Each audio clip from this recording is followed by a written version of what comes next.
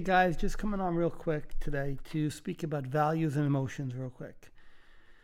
So what are values? Values are ideals. They are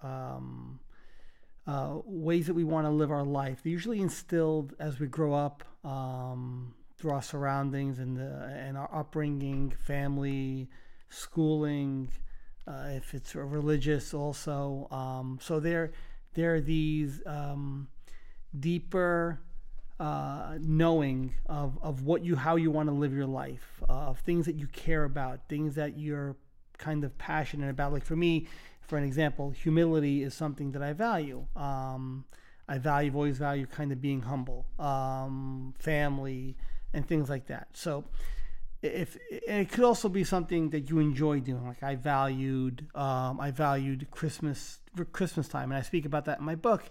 How during the Christmas season, I would enjoy kind of the flair of the holiday, the smells and sounds, the ambiance of it.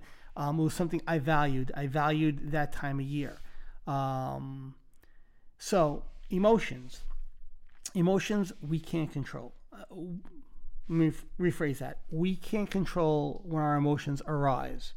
And when we try to control where our emotions arise, is where we kind of get stuck. So we can't control emotions when they arise, whether it's jealousy, anger, sadness, happiness, resentment. They are usually triggered by an event, something that's said, a sound, a smell, a sight. It could be anything that triggers an emotion.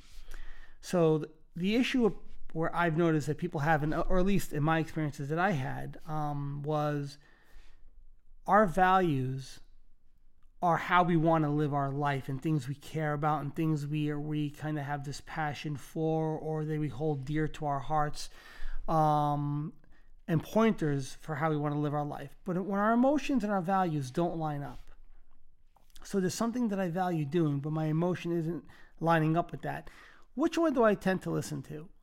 I'm going to bet most people listen to their emotions and follow that emotional response and not that valued response. So next time there's something that you want to do with your life or something that you value doing, pick whatever it is, something that you value doing, and that emotion isn't there to want to do it or to want to take part in it or to want to go that way. Well, ask yourself one question. If my emotions were lining up with me right now, would I do this anyway? I'm going to bet the answer is going to be yes, that you would want to do it. So then why not? If you're waiting for an emotion to tell you, hey, it's okay for you to do this, you might be waiting a lot longer than you would like. So whenever you're challenged and an emotion is saying, oh, as much as I would like to do this, I just don't feel like it, or I'm too depressed, or I'm too sad, or I'm too anxious. But if that emotion wasn't there, would you do it? Now, I'm not saying it's easy, but those are the small steps you can take to start to turn that around, to kind of change that atmosphere for yourself. And you'll see that if you start going against the grain and doing those things that you value, even if your emotions aren't lined up with you, well, you might not be happy when you're doing them. You might not get this giddy feeling, but I bet you find something deeper there. Something that I like to call joy. Something that's a little bit more sustainable, actually a lot more sustainable than happiness is.